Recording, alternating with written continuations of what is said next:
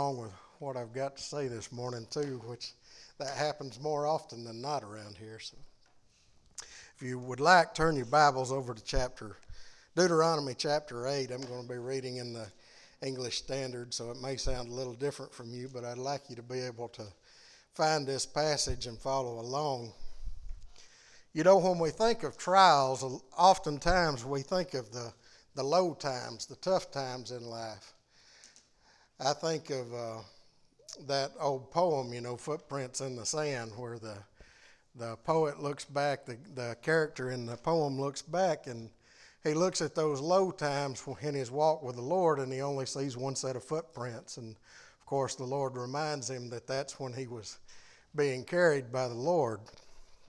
But the truth is that most Christians find just as many, if not more, spiritual challenges in times of prosperity than they do in times of want. And that's what Deuteronomy chapter 8 is talking about. Right now, and to kind of set this up, the Israelites are in the promised land. They have come into Canaan. They have come into their inheritance, and some of them have kind of forgot what it was like to wander in the wilderness.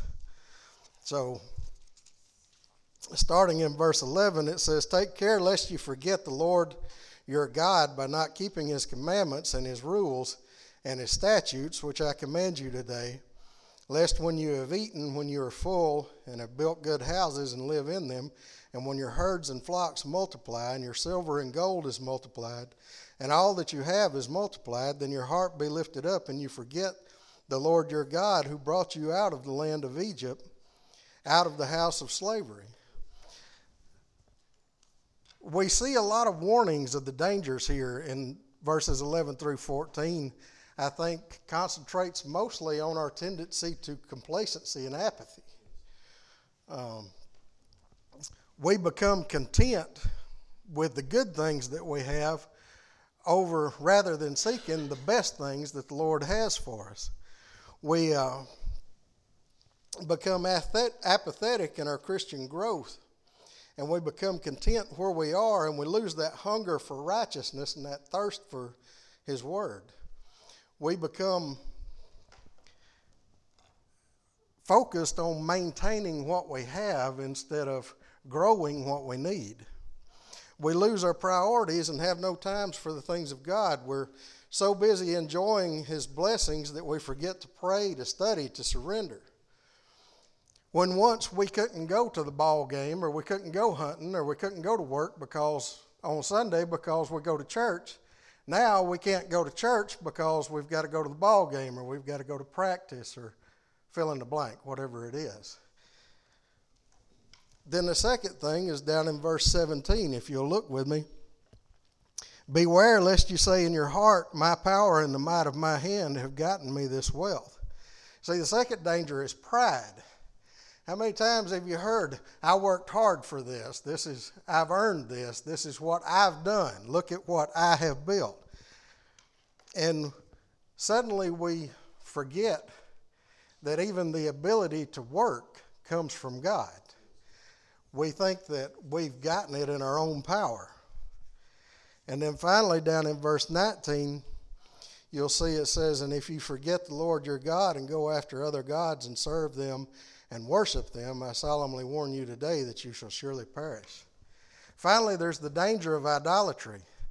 If you think that idolatry is just the worship of pagan gods and little statues, you're sorely mistaken. Tony Evans gives the definition of idolatry this way. He says, "Idol is any unauthorized person, place, thing, or thought which you look to in order to determine your decisions." So it can be your economic status, it can be an activity, it can be politics, it can be your political party that you enjoy. Anything that you put in the place of God and align yourself under it and make your decisions based off of that has become an idol. So I think maybe today we need to write another stanza to Footprints. Maybe when the fellow looks back and he sees the two sets of footprints, when he looks on the good times, maybe he tells the Lord, well, I should have let you carry me there too. Dear Heavenly Father, we thank you this morning for giving us the opportunity to come out and worship you, Lord. Lord, you have been so good to us and blessed us so mightily in this nation. We ask that you not let the blessings hinder us from our worship of you, Lord. Let us stay focused on our need for you. Let everything we do glorify you, not just in this place, but out in the world. Let us walk in your light. In Jesus' name we pray. Amen.